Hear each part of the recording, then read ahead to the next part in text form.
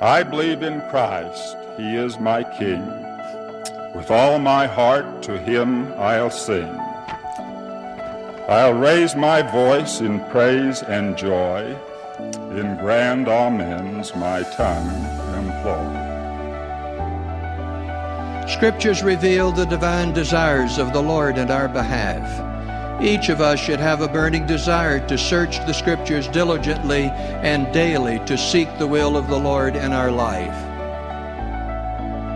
Brothers and sisters, on very thin pages, thick with meaning, are some almost hidden Scriptures. Hence we are urged to search, feast, and ponder.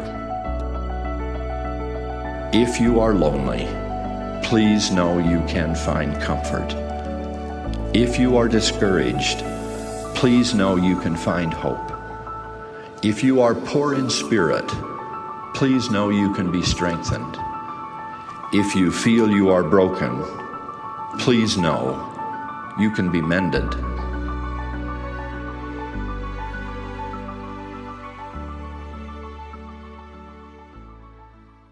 Hi, welcome to Go and Do. We have the Easter lesson this week. It's not assigned to any specific section of the book. There's a lot of different verses in there.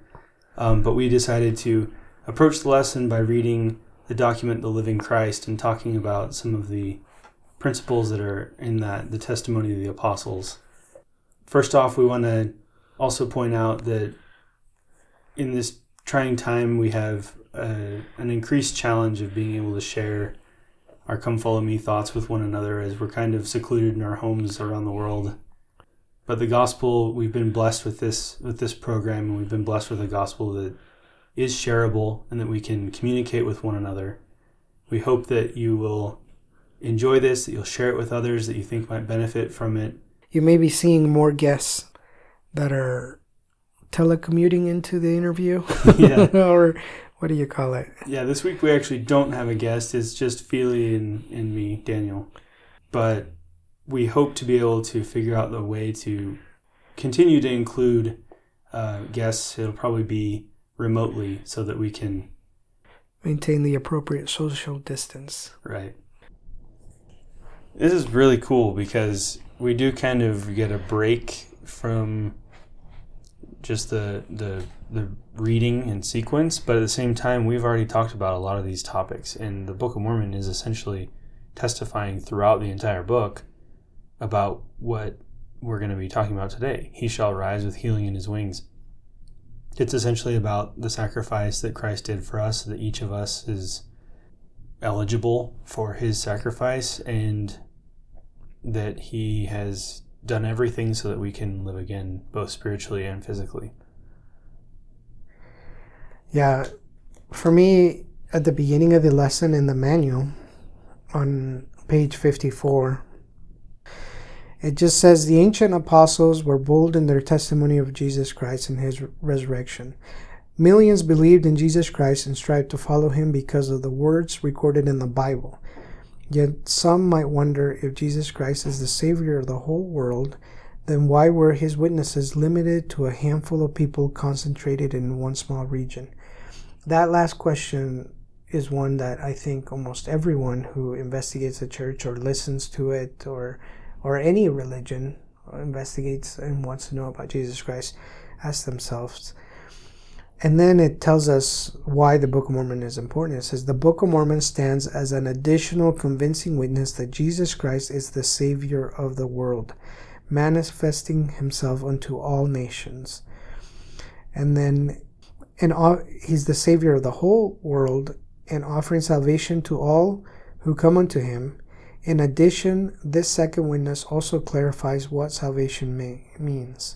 This is why Nephi, Jacob, and Mormon, and all the prophets labor so diligently to engraven these words upon plates, to declare to future generations that they too knew of Christ and had hope for his glory. And then it's an invitation. It says, this Easter season, reflect on the testimony of the Book of Mormon that the power of Christ's atonement is both universal and personal, redeeming the whole world and redeeming you. And for me, that's one of the reasons I enjoy the Book of Mormon so much is because it shares that Christ, his mission and his ministry wasn't just to a small group of people in Jerusalem. He went to the Americas, and even when he was here and he departed after his resurrection, he said, "Other sheep have I." You know, we hear in the Bible him say, "Other sheep have I that are not of this fold," and then we think of the people in the Book of Mormon, which then lets us know really that Jesus Christ is the living Christ of all the world. Yeah, and we only have two accounts, right? We have the account in Israel and we have the account in the Americas, but that's not to say that those are his only sheep.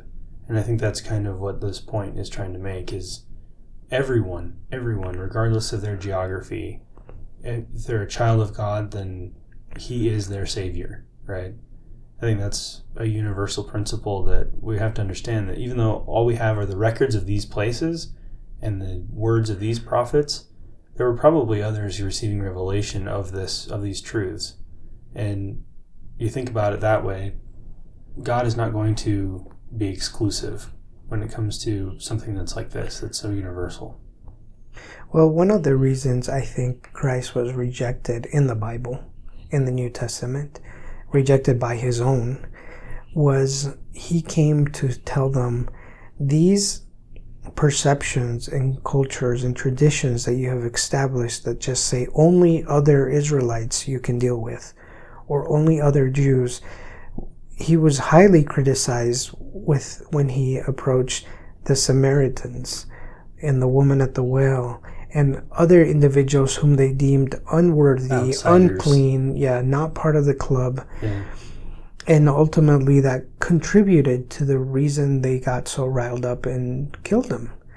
And one of the things he did, one of the first things he did when he resurrected was he asked, "Loveth thou me?" 3 times again. And every time he said, "Feed my sheep." Meaning, now go and share this message with others. And he meant others all over the world. And we see that same pattern in the Book of Mormon, where he has called prophets, he has worked with them, with Alma, and with Alma the Younger, with Nephi, with Jacob, and once they know the gospel, it's their duty now to be sent, to be messengers to others. And what separates us from Christ is our own decisions. Yeah, I think it's the different sections of this lesson are kind of broken up. First, it talks about the resurrection, then about the atonement, where he suffered for us, and how the atonement serves to cleanse and protect and perfect us. And it's interesting that it would start with the resurrection. I mean, it makes sense because it's Easter, but it's also kind of the last step in the atonement.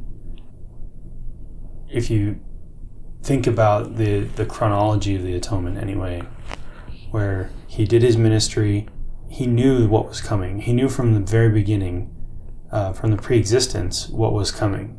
That at some point he was going to have to suffer and give his life for everyone. But he also knew well beforehand that he would be resurrected. And so I think that even in his moment of greatest suffering in the Garden of Gethsemane, he knew that there would be reprieve. He knew that there would be a release from that and that he would live again. And he gives us that knowledge too, through the prophets and through the scriptures, knowing that even if we have a very difficult, challenging, trial-ridden life, that there will be a release from that, and that we will live again, and that we will have glory if we do our part, right? Yeah. We knew that he was going to complete the atonement. There was no question about that. But he had to do it anyway. He had to do that in order to achieve his full potential, in order to achieve his full glory. And that's the message that he gives to us. You can also achieve it if you follow the commandments, if you follow my example that I left. This is accessible to everyone too. Resurrection, everyone will get it regardless. Exaltation, you'll get it depending on your obedience to the commandments. Right. One of the ways I've always learned this principle is that when Adam fell, two things were introduced into the world: physical death and spiritual death. The physical one being we are all mortal. We inherit that through Adam and Eve. That we're mortal, we have imperfect bodies, we're subject to sickness and deformities and any kind of thing, right? And the second one is we transgress, or we're in a fallen state where we have sinned or continue to be imperfect and lack knowledge. I always look at it as we are infants needing to learn for ourselves what's good and what's bad. And in order to do that, we knew that we were going to make mistakes. Mistakes are part of the plan. Hence, we needed a Savior. And so our Savior, His resurrection and His atonement rescue us from our mortal, imperfect bodies, that we can receive resurrection again. We can be reunited with our bodies. And our sins or our transgressions or our learnings, that we have to learn things in order to, of our own free will, choose good and reject evil. And I think sometimes we get caught up in the punishments of sin or the transgressions or hell and burning fire forever. This thought that some of you won't make it, and so God prepared a place for you to suffer forever. And in reality, none of that is the case. You will only suffer if you willingly, with full knowledge, know and continue to reject Him. We are given many opportunities, and that's where the gospel, when Christ is born and the shepherds and the angels come to the shepherds and they sing hallelujah and they say, these are the good news. The good news is your Savior is now born. It's time for Him to come and show you the way and carry out the atonement and the resurrection and redeem all of mankind. And that we all get that.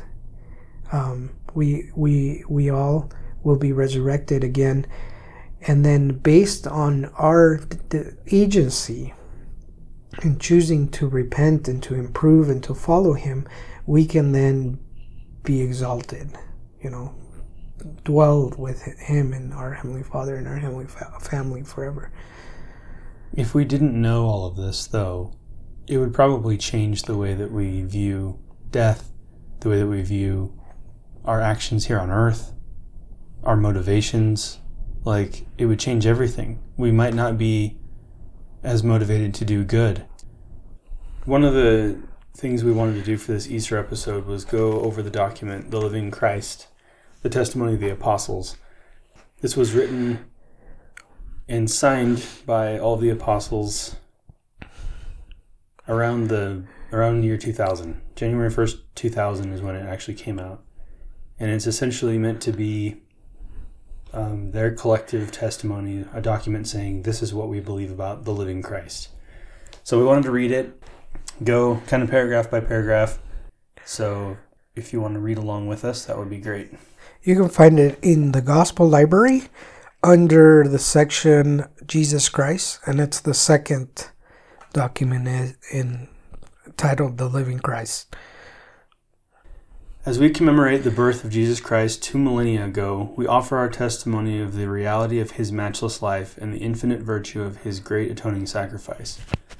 None other has had so profound an influence upon all who have lived and will yet live upon the earth. He was the great Jehovah of the Old Testament, the Messiah of the New. Under the direction of His Father, He was the creator of the earth. All things were made by Him, and without Him was not anything made that was made. Though sinless, He was baptized to fulfill all righteousness. He went about doing good, yet was despised for it. His gospel was a message of peace and goodwill. He entreated all who follow His example. He walked the roads of Palestine, healing the sick, causing the blind to see, and raising the dead. He taught the truths of eternity, the reality of our premortal existence, the purpose of our life on earth and the potential for the sons and daughters of God in the life to come. He instituted the sacrament as a reminder of his great atoning sacrifice. He was arrested and condemned on spurious charges, convicted to satisfy a mob, and sentenced to die on Calvary's cross. He gave his life to atone for the sins of all mankind. He was a great vicarious gift in behalf of all who would ever live upon the earth. We solemnly testify that his life, which is central to all human history, neither began in Bethlehem nor concluded on Calvary. He was the firstborn of the Father, the only begotten Son in the flesh, and the Redeemer of the world. He rose from the grave to become the firstfruits of them that slept.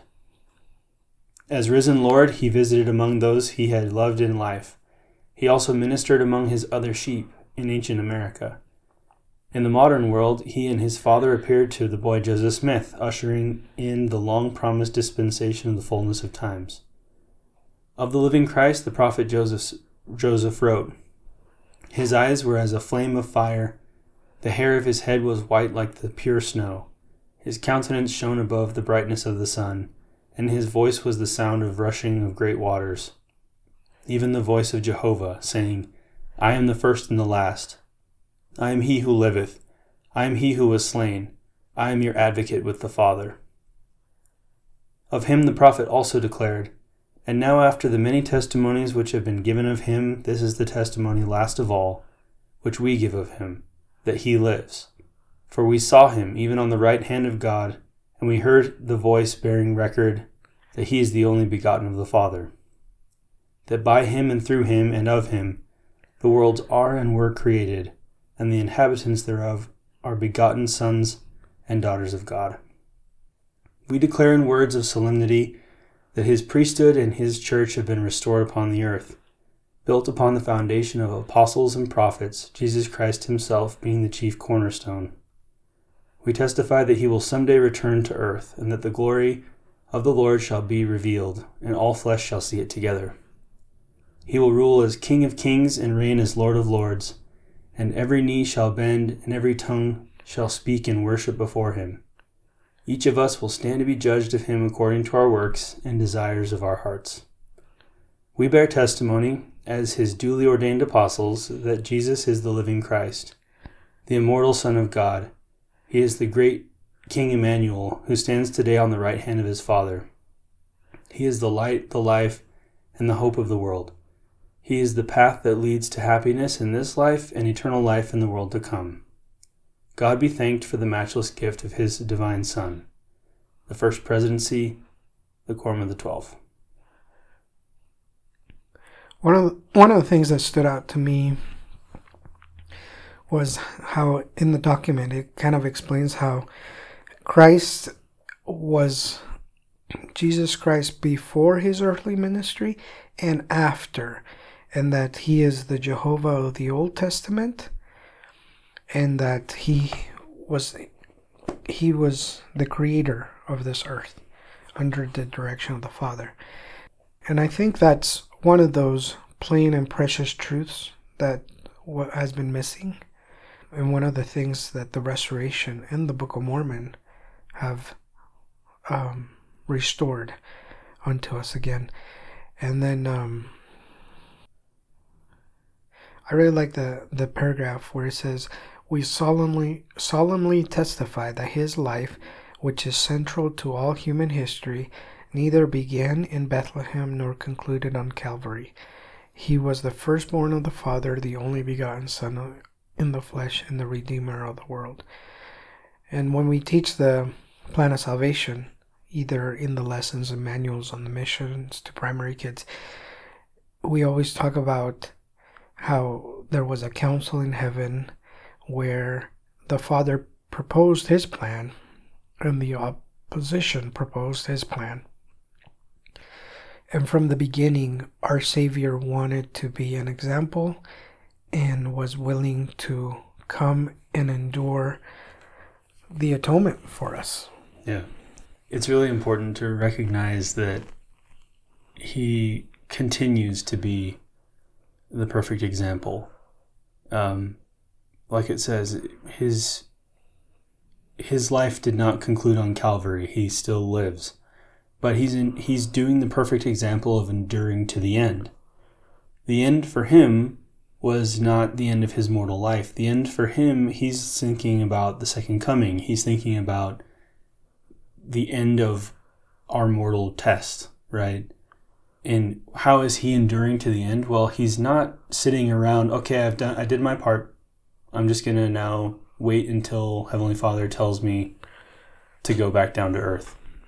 He's been actively doing things even after his resurrection, starting with Mary in the garden and all the way until there's been multiple times he's appeared until the modern day. And even, one of the most recent accounts that we have in the Salt Lake Temple to Lorenzo Snow, he appeared to him and told him, "You will be the prophet," and he told that account to his granddaughter, and we have record of that. And I think it would be foolish to think that that kind of thing still doesn't happen, that he doesn't still communicate directly with his prophet. I think he's actively engaged in the gospel and in the restoration of his gospel here on earth, and constantly seeking ways to be influential even today. He's a living Christ. It's not a dead document, it's a living document. It's a living person. One of the sections in the lesson, it says, Jesus Christ took upon himself my sins, my pains, and my infirmities. And then it gives us a couple scriptures to look to. And one of the ones I really like is the one in Mosiah chapter 3, verse 7, where he says, "And lo, he shall suffer temptations and pains of the body, hunger, thirst, and fatigue, even more than man can suffer, except it be unto death. For behold, blood cometh from every pore, so great shall be his anguish for the wickedness and the abominations of his people." So one of the principles that the lesson's trying to teach us is that Jesus Christ not only suffered for our sins, but he suffered for our infirmities, our discomforts, our broken hearts. We often look at the Savior and the atonement as a checking account with a negative balance that needs to be righted, and it's way more than that. Sometimes those examples are good to portray the amount of power he has to, regardless of how negative your bank account is, he can help you bring it back to where it needs to be. There's that aspect, but there's also things where just injustices, things that you suffer that it wasn't your fault. Or right now, in the world, there's a lot of uncertainty. There's a lot of people that feel very confused. And a lot of people that feel very scared about what the future might hold. And what do I do to best protect my family and provide for my family? The atonement covers those insecurities, that fear also. He gives you the opportunity to say, "Give me your burden," And I think that happens primarily through service. It happens primarily through prayer. At least for me, whenever I feel burdened, whenever I feel overwhelmed by circumstances, I turn to the Lord in prayer and I say, I don't know what I'm doing. I don't know how to go forward with this. I don't know what the best course of action is. I'm feeling just generally confused and I need help. I just need peace and then I need help. Yeah. And every time I've done that, it's come different ways. It's never like, okay, here it is. Sometimes it takes a little bit of more effort from me and more recognition and more gratitude. It's really easy to start looking at things and saying, this isn't how I want it. This isn't how I think it should be, and getting really worked up about that. But I think once we start to turn those feelings into gratitude, well, at least this is going well. At least that's going well. At least we're making progress in this way. We can't go to church anymore, but at least we're given the opportunity to have the Come Follow Me program so that we can still have the home-centered part, even if the church supported isn't so strong right now. To me, it was this very powerful message that the church is not a building. Yeah. The gospel of Jesus Christ isn't a routine. the gospel of Jesus Christ is something we're trying to become. We're trying to become like him, and that we can continue to do that, continue to work on improving ourselves, drawing closer to the Lord. And it reminds me of when Alma and Amulek are preaching, and I forget the people, but he noticed that they were humbled, that they had been kicked out of the synagogues, and he turns to them right away and he says, do you suppose that because you were kicked out of the synagogues, you cannot worship God? And he kind of goes along those lines to tell them it's more than a building.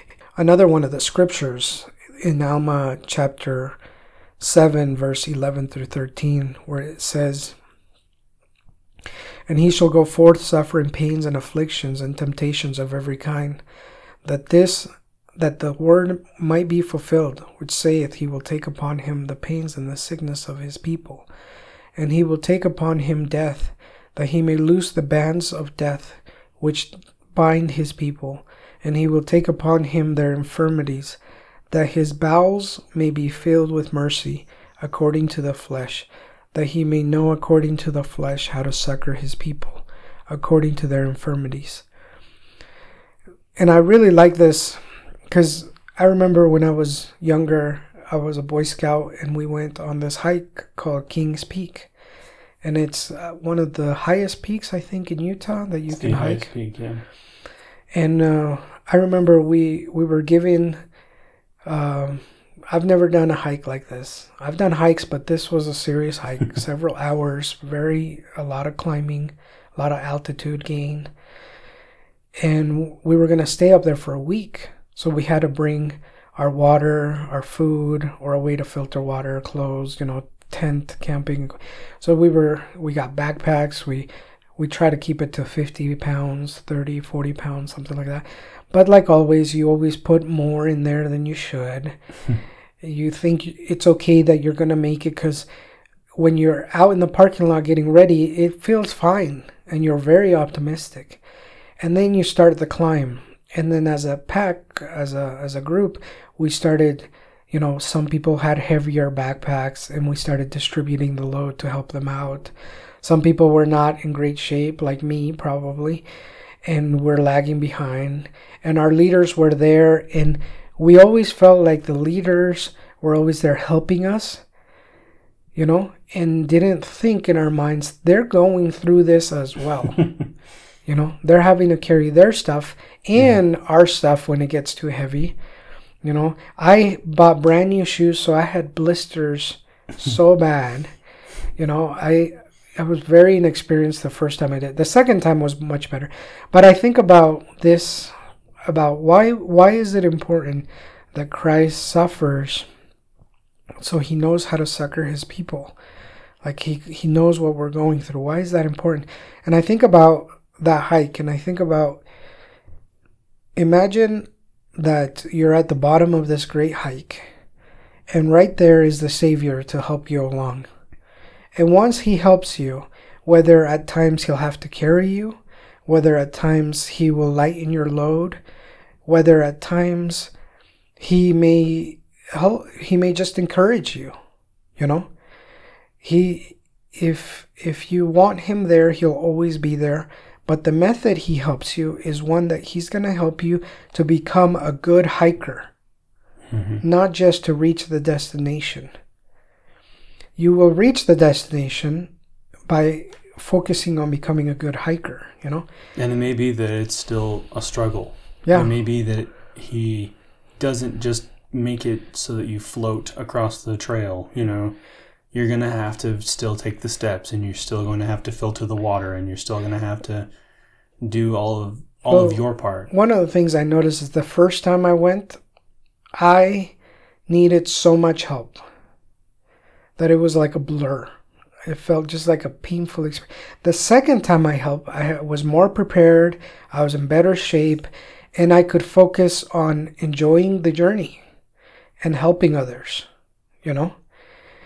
And just imagine that our Savior is trying to help us be like him. So therefore we can enjoy life a little bit more, so we can help others. And then imagine getting there and then having him turn around and say, I got to go help Bob. And he goes back. And everyone that travels this path will travel it with him. And that's where I think about the living Christ. The living Christ is a Christ that is there with you in the morning when you kneel to pray. He's there with you as you commute to work. He's there with you as long as you invite him, as long as you continuously think of him. I mean, we look at the sacrament, and one of the advice or the conditions in the prayer is that we may always remember him, that we may have his Spirit to be with him, with us, with them. You know, we promise to keep the commandments, to take upon us his name, to act as he would act, to follow his teachings, that we may always remember him, and that we may have the Spirit to be with us. And that makes the difference. That is what makes Christ alive in our lives. Talking about the sacrament, now 2 Sundays that we've done the sacrament in our home. And it's been a really unique experience because I've never done that before in my own home. But the first week and the second week, but I chose to do it in Spanish. In my house we speak both English and Spanish, and I wanted to do it in Spanish, and I hadn't done the sacrament prayer in Spanish since my mission. And so there I am with my wife and daughter, and I kneel down and I start saying the sacrament prayer, and immediately just the strength of the Spirit was there. In my house where I play Xbox and we roll around on the floor and, you know, we do a bunch of crazy stuff and we're cooking and we're cleaning and we're doing all these things, suddenly became this place where the Spirit was just as strong as in sacrament meeting. It felt just as strong as the celestial room almost. It was so strong. And I got a little bit emotional as I was praying because I had this flood of memories from my mission. I had a flood of thoughts about how blessed I felt that we were given this gift of the sacrament by our Savior to remember him. And even in a time when we can't get together with an organization of people in our church building, we're still able to serve one another, and we're still able to have the opportunity to renew those covenants. And just a tremendous blessing that we have, that maybe at the time the apostles didn't really understand how impactful or important that act of the Last Supper would be. I think that they probably found out pretty soon once they realized that he wasn't going to be around anymore, and that everything he said and did in that moment was meant to be taken on by them. But just that opportunity to have the sacrament and to be reminded of the fact that he's there for us. Yeah. And every week be reminded, if we remember him, we'll have his Spirit with us. One of the things my last bishop explained to us, I was in one of the priest advisors at the time, and he was kind of giving all of the deacons, teachers, and priests a explanation on the importance of the sacrament. And he was inviting us to make sure that we're there on time, that we're looking good, and, you know. But he was saying that think about the cloth over the tray of bread and water as literally a funeral. Like the Savior is there under that cloth, laying there. And that if we were at a funeral of our best friend who gave his life for us, how would we act? You know, how would we act when we are sitting there thinking and reflecting over his life, that he literally died and he's right there on that table for you? And I've never heard it explained that in that way, but it really impacted me, because I thought, how would I be? Would I be flippant? Would I be checking my phone? Would I be thinking about things? Or would I be literally thinking about my best friend who's dead right there, and I'm to reflect on him and his life, that he gave his life so I could live, you know? And that really changed the way I look at the sacrament. And that's, I'm 30 plus years old when that when I'm barely, I think, beginning to understand how important the sacrament is, Yeah. I think to wrap up this lesson, we kind of wanted to share some of the words of some of the prophets and general authorities about the different instances in which Christ appeared on the earth after his resurrection. And the point being to show that he is alive and he continues to work with us and with his people. So we'll share those sound bites from different General Conference talks and other talks about each of the different times that he appeared, and hope that you'll enjoy that.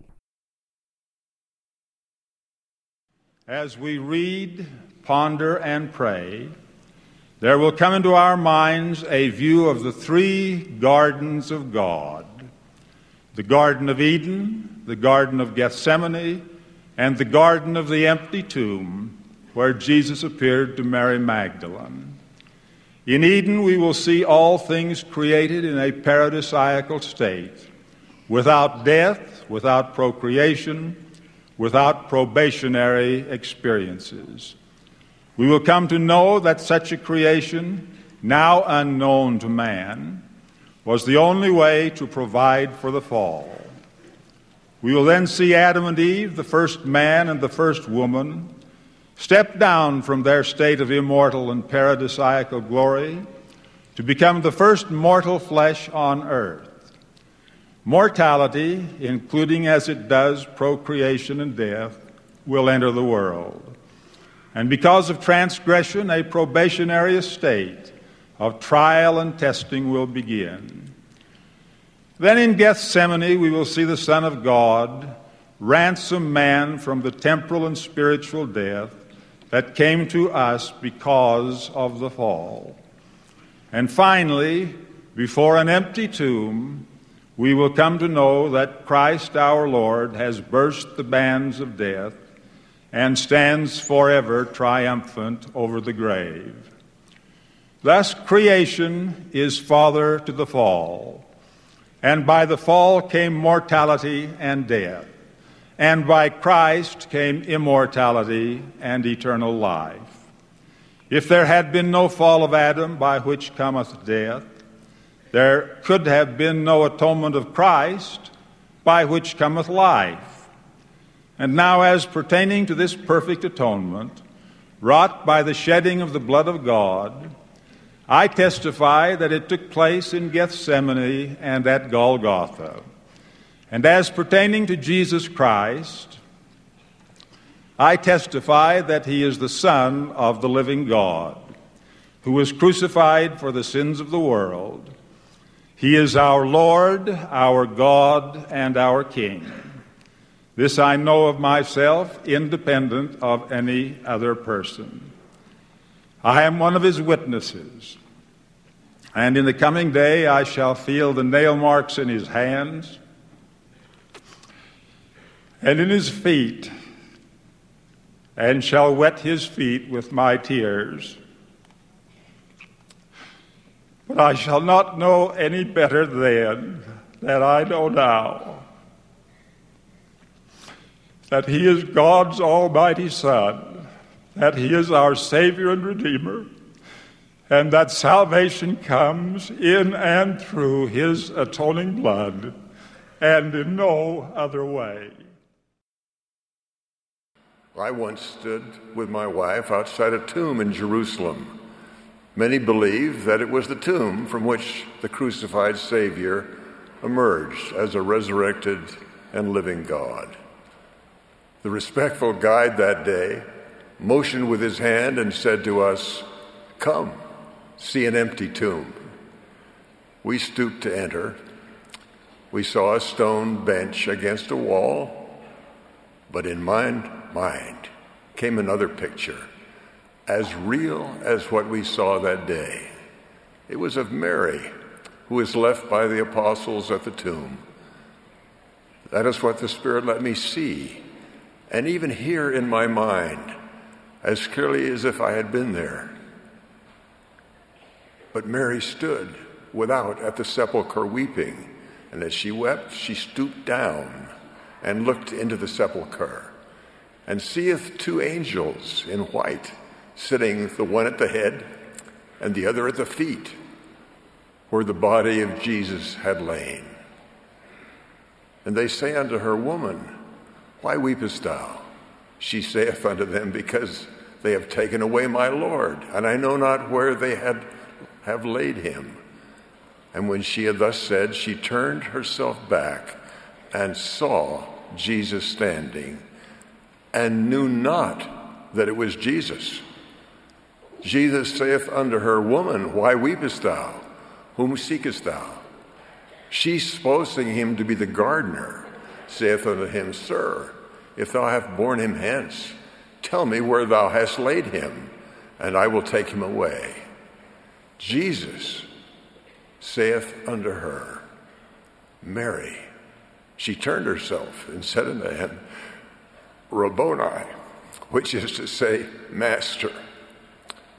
Jesus saith unto her, Touch me not, for I am not yet ascended to my Father, but go to my brethren, and say unto them, I ascend unto my Father and your Father, and to my God and your God. I have prayed to be allowed to feel something of what Mary felt at the tomb as she recognized the Savior, and what two other disciples felt on the road to Emmaus as they walked with the resurrected Savior, thinking him a visitor to Jerusalem. You remember the account, but they constrained him, saying, Abide with us, for it is toward evening, and the day is far spent. And he went in to tarry with them. And it came to pass, as he sat at meat with them, he took bread, and blessed it, and brake, and gave to them. And their eyes were opened, and they knew him, and he vanished out of their sight. And they said one to another, Did not our heart burn within us while he talked with us by the way, and while he opened to us the Scriptures? They hurried back to Jerusalem, where they found 10 of the apostles and other disciples gathered together, with the doors closed for fear of the Jews. They declared, The Lord is risen indeed, and hath appeared to Simon. And the two men then explained what had happened on the road, and how they had recognized the Lord when he broke the bread. While the two men were telling them this, suddenly the Lord himself stood in the midst of them and said, Peace be unto you. They were terrified and supposed that they were seeing a spirit. But he said to them, Why are ye troubled? And why do thoughts arise in your hearts? Behold my hands and my feet, that it is I myself. Handle me and see. For a spirit hath not flesh and bones, as you see me have. He showed them his hands and his feet. They still could not believe, as they were so full of joy but wonderment. So he asked them, Have ye here any meat? And they gave him a piece of broiled fish and honeycomb. And he took it and did eat before them. Then he said to them, These are the words which I spake unto you while I was yet with you, that all things must be fulfilled, which were written in the law of Moses, and in the prophets, and in the Psalms concerning me. Then he opened their minds to understand the Scriptures, and said to them, Thus it is written, and thus it behooved Christ to suffer, and to rise from the dead the third day, and that repentance and remission of sins should be preached in his name among all nations, beginning at Jerusalem. And then he reminded them, Ye are witnesses of these things. Last Sunday, the Christian world celebrated Easter in remembrance of the resurrection, when the risen Lord appeared first to Mary Magdalene and later that day to the 10 apostles, Thomas being absent. The other disciples therefore said unto him, We have seen the Lord. But Thomas, like so many then and now, said, Except I shall see in his hands the print of the nails, and put my finger into the print of the nails, and thrust my hand into his side, I will not believe. Have you not heard others speak as Thomas spoke? Give us, they say, the empirical evidence. Prove before our very eyes and our ears and our hands, else we will not believe. This is the language of the time in which we live. Thomas the doubter has become the example of men in all ages who refuse to accept other than that which they can physically prove and explain, as if they could prove love or faith, or even such physical phenomena as electricity. But to continue with the narrative, 8 days later, the apostles were together again, this time Thomas with them. Then came Jesus, the doors being shut, and stood in the midst and said, Peace be unto you. Singling out Thomas, he said, Reach hither thy finger, and behold my hands, and reach hither thy hand, and thrust it into my side, and be not faithless, but believing. Thomas, astonished and shaken, answered and said unto him, My Lord and my God. Jesus saith unto him, Thomas, because thou hast seen me, thou hast believed. Blessed are they that have not seen and have yet believed. To all within the sound of my voice who may have doubts, I repeat the words given Thomas as he felt the wounded hands of the Lord. Be not faithless, but believing. Believe in Jesus Christ, the Son of God, the greatest figure of time and eternity. Believe that his matchless life reached back before the world was formed. Believe that he was the creator of the earth on which we live. Believe that he was Jehovah of the Old Testament, that he was the Messiah of the New Testament, that he died and was resurrected, that he visited these western continents and taught the people here, that he ushered in this final gospel dispensation, and that he lives, the living Son of the living God, our Savior and our Redeemer. After the resurrection of the Savior, Peter and some of the disciples were at the Sea of Tiberias. Peter announced to them that he was going fishing. The disciples agreed to go with him. They seemed to have forgotten that they were called to be fishers of men. They fished through the night, but caught nothing. In the morning, Jesus, standing on the shore, told them to cast their nets on the right side of the ship, and the nets were filled with fish. Jesus told them to bring in the fish they had caught. Peter and his associates landed 153. When they came ashore and they saw the fish being cooked on a fire of coals, and the Savior invited them to eat the fish and some bread. After they had eaten, Jesus said to Simon Peter, Lovest thou me more than these? Peter was an ardent fisherman. Catching fish was the livelihood from which the Savior had called him to become a fisher of men.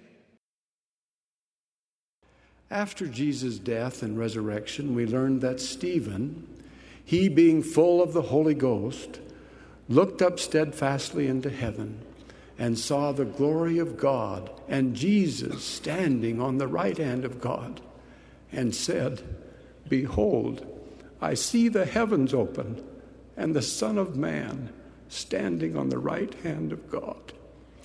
What a dramatic testimony of the Godhead from that disciple of Christ. My message is taken from the writings of the Apostle Paul, given over 1900 years ago. Paul was born as Saul of Tarsus, being both a Jew and a Roman citizen. He became a powerful persecutor of those who accepted Jesus Christ as their Lord and King. Saul was not motivated by malice, but by the belief that he was working against an enemy of his Jewish faith. En route to Damascus to pursue his persecutions, a bright heavenly light suddenly enveloped him, and he fell helplessly to the ground. A voice asked, "Saul, Saul, why persecutest thou me?" In response, Saul asked two questions. "Who art thou, Lord? What wilt thou have me do?" The Christ identified himself as Jesus, whom thou persecutest. Then he told Saul to go to the city of Damascus, where he would be instructed. Having been struck blind, Saul was assisted into the city by his companions.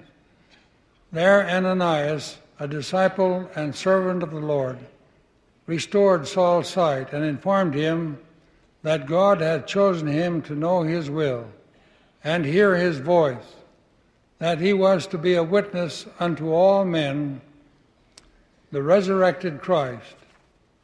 He was baptized by Ananias, and from that time on dedicated himself to the upbuilding of the Lord's kingdom.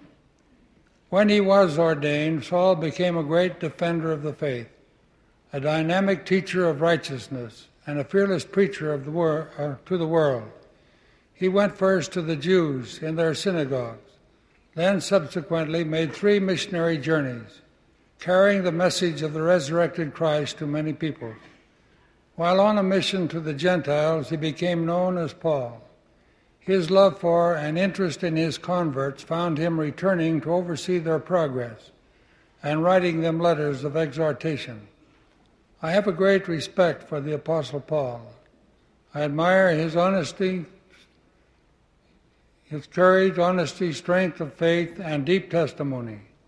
I love his teachings and find them equally applicable to the people of today. He was specially chosen, a true witness of the resurrected Christ. Paul also taught explicitly about the resurrection.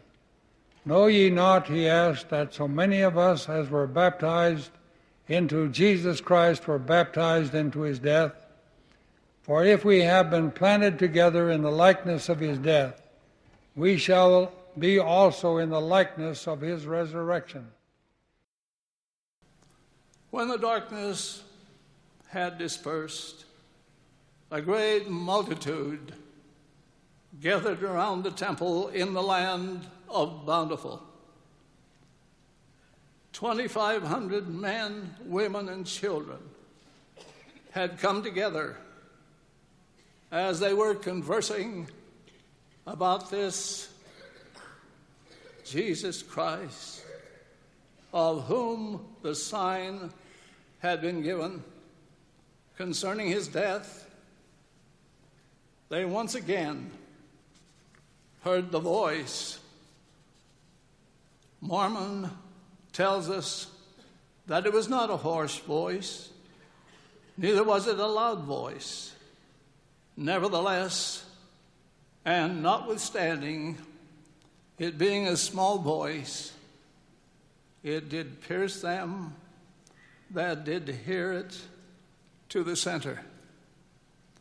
Inasmuch as there was no part of their frame that did not cause to quake. Yea, it did pierce them to the very soul, and did cause their hearts to burn. The first time and the second time, the voice spoke. The people heard it, but could not understand it. The record then states that again the third time they did hear the voice and did open their ears to hear it. And behold, the third time they did understand the voice, which they heard, and it said unto them, Behold my beloved Son, in whom I am well pleased, in whom I have glorified my name. Hear ye him. How few people in all history of the world have heard the actual voice of God, the Father speaking to them. As the people looked heavenward, they saw a man descending out of heaven, and he was clothed in a white robe.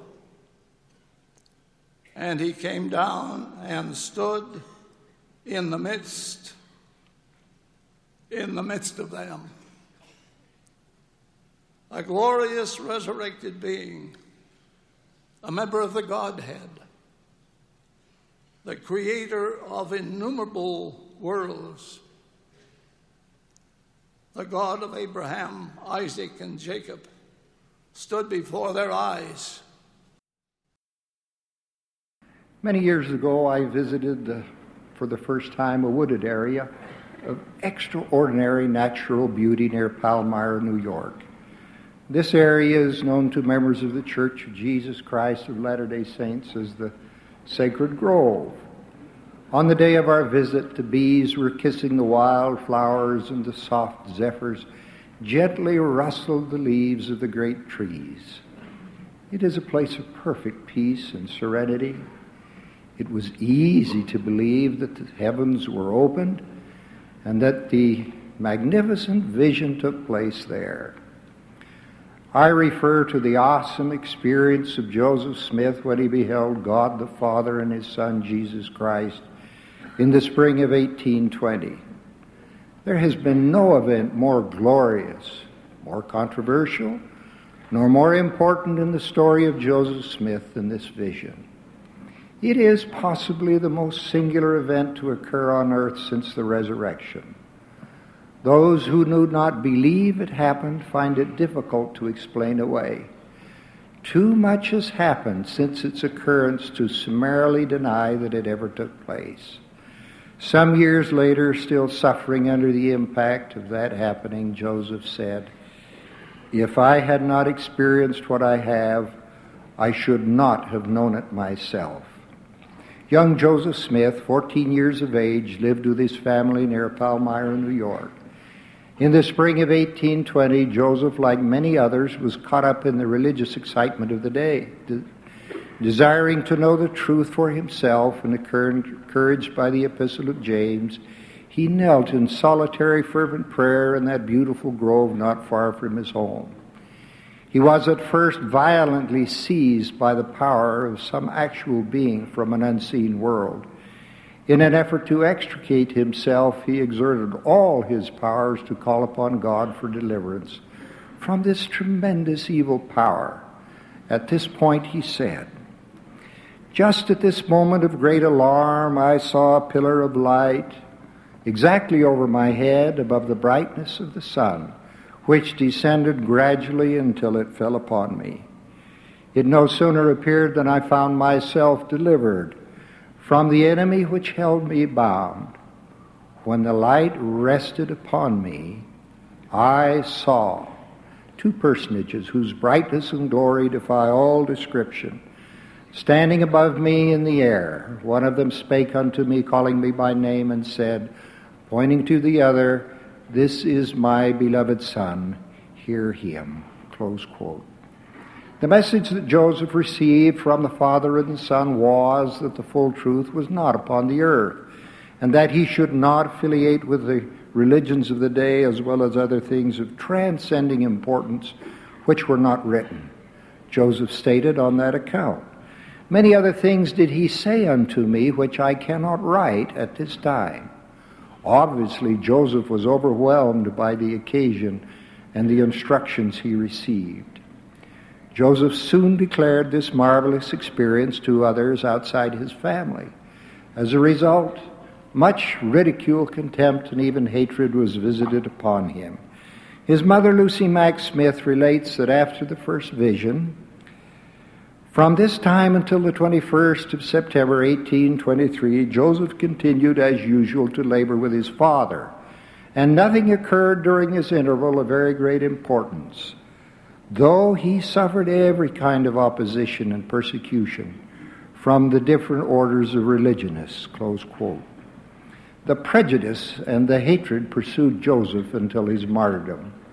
Of this experience, Joseph said, I had actually seen a light, and in the midst of that light I saw two personages, and they did in reality speak to me, and though I was hated and persecuted for saying that I had seen a vision, yet it was true. And while they were persecuting me, reviling me, and speaking all manner of evil against me falsely for so saying, I was led in my heart to say, why persecute me for telling the truth? I have actually seen a light. I knew it. I knew that God knew it, and I could not deny it, neither dared I do it. At least I knew that by so doing I would offend God and come under condemnation. On February 16th, 1832, Joseph Smith and Sidney Rigdon were given a remarkable vision. The Lord spoke with words both wonderful and challenging. Listen to him. For thus saith the Lord, I, the Lord, am merciful and gracious unto those who fear me, and delight to honor those who serve me in righteousness and in truth unto the end. Great shall be their reward, and eternal shall be their glory. I am satisfied that he speaks here of his daughters as well as his sons. Infinite shall be the reward of each, and everlasting shall be his or her glory. In this same revelation, Joseph Smith and Sidney Rigdon bear eloquent testimony concerning the Savior of the world, the Son of God. Listen to this. And now, after the many testimonies which have been given of him, this is the testimony last of all which we give of him, that he lives.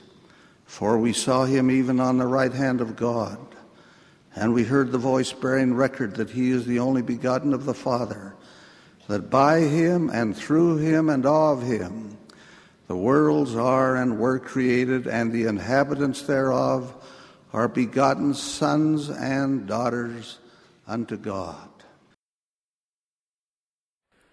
Eliza R. Snow, speaking of the Kirtland Temple dedication, which she attended, said, the ceremonies of that dedication may be rehearsed, but no mortal language can describe the heavenly manifestations of that memorable day. Angels appeared to some, while a sense of divine presence was realized by all present, and each heart was filled with joy inexpressible and full of glory, end quote. The divine manifestations that occurred in the Kirtland Temple were foundational to the purpose of the restored Church of Jesus Christ to bring to pass the salvation and exaltation of our Heavenly Father's children. As we prepare to meet God, we can know what our divinely appointed responsibilities are by reviewing the sacred keys restored in the Kirtland Temple. In the dedicatory prayer, the prophet Joseph Smith humbly petitioned the Lord to accept of this house which thou didst command us to build. 1 week later, on Easter Sunday, the Lord appeared in a magnificent vision and accepted his temple. This occurred on April 3rd, 1836, almost exactly 182 years ago from this Easter Sunday. It was also the Passover season, one of those rare times when Easter and Passover overlap. After the vision closed, 3 ancient prophets, Moses, Elias, and Elijah, appeared and committed keys which were essential to accomplish the Lord's purpose for his restored church in this dispensation. That purpose has been simply but eloquently defined as gathering Israel, sealing them as families, and preparing the world for the Lord's second coming. For both Elijah and Moses to appear was a striking parallel with Jewish tradition, according to which Moses and Elijah would arrive together at the, quote, end of time. In our doctrine, this appearance accomplished the foundational restoration of certain keys given for the last days and for the last time, in the which is the dispensation of the fullness of times. The Kirtland Temple, both in location and size, was relatively obscure, but in terms of its enormous significance to mankind, it was eternity-shaping. Ancient prophets restored priesthood keys for the eternal saving ordinances of the gospel of Jesus Christ. This resulted in overwhelming joy for faithful members. On September 2nd, 1898, after receiving word of the death of Wilford Woodruff, Apostle Lorenzo Snow retired to a private room in the Salt Lake Temple. With the presidency of the church now on his shoulders, he sought guidance and instruction from the Lord. When time passed silently, with no voice, visitation, or manifestation to comfort him, President Snow left the room in disappointment. Passing through the celestial room and out into the large corridor, a glorious manifestation was given President Snow. Later in life, while in the temple with his granddaughter, Allie Young Pond, he shared with her the experience that followed his pleadings with Heavenly Father. His granddaughter described the experience. One evening, while I was visiting Grandpa Snow in his room in the Salt Lake Temple, I remained until the doorkeepers had gone and the night watchman had not yet come in. So Grandpa said he would take me to the main front entrance and let me out that way. After we left his room, and while we were still in the large corridor leading into the celestial room, I was walking several steps ahead of Grandpa when he stopped me and said, "It was right here that the Lord Jesus Christ appeared to me at the time of the death of President Woodruff. He instructed me to go right ahead and reorganize the first presidency of the church at once, and that I was to succeed President Woodruff." Grandpa told me what a glorious personage the Savior is, and described his hands, feet, countenance, and beautiful white robes, all of which were of such a glory of whiteness and brightness that he could hardly gaze upon him. Now, granddaughter, I want you to remember that this is the testimony of your grandfather, that he told you with his own lips that he actually saw the Savior here in the temple and talked with him face to face.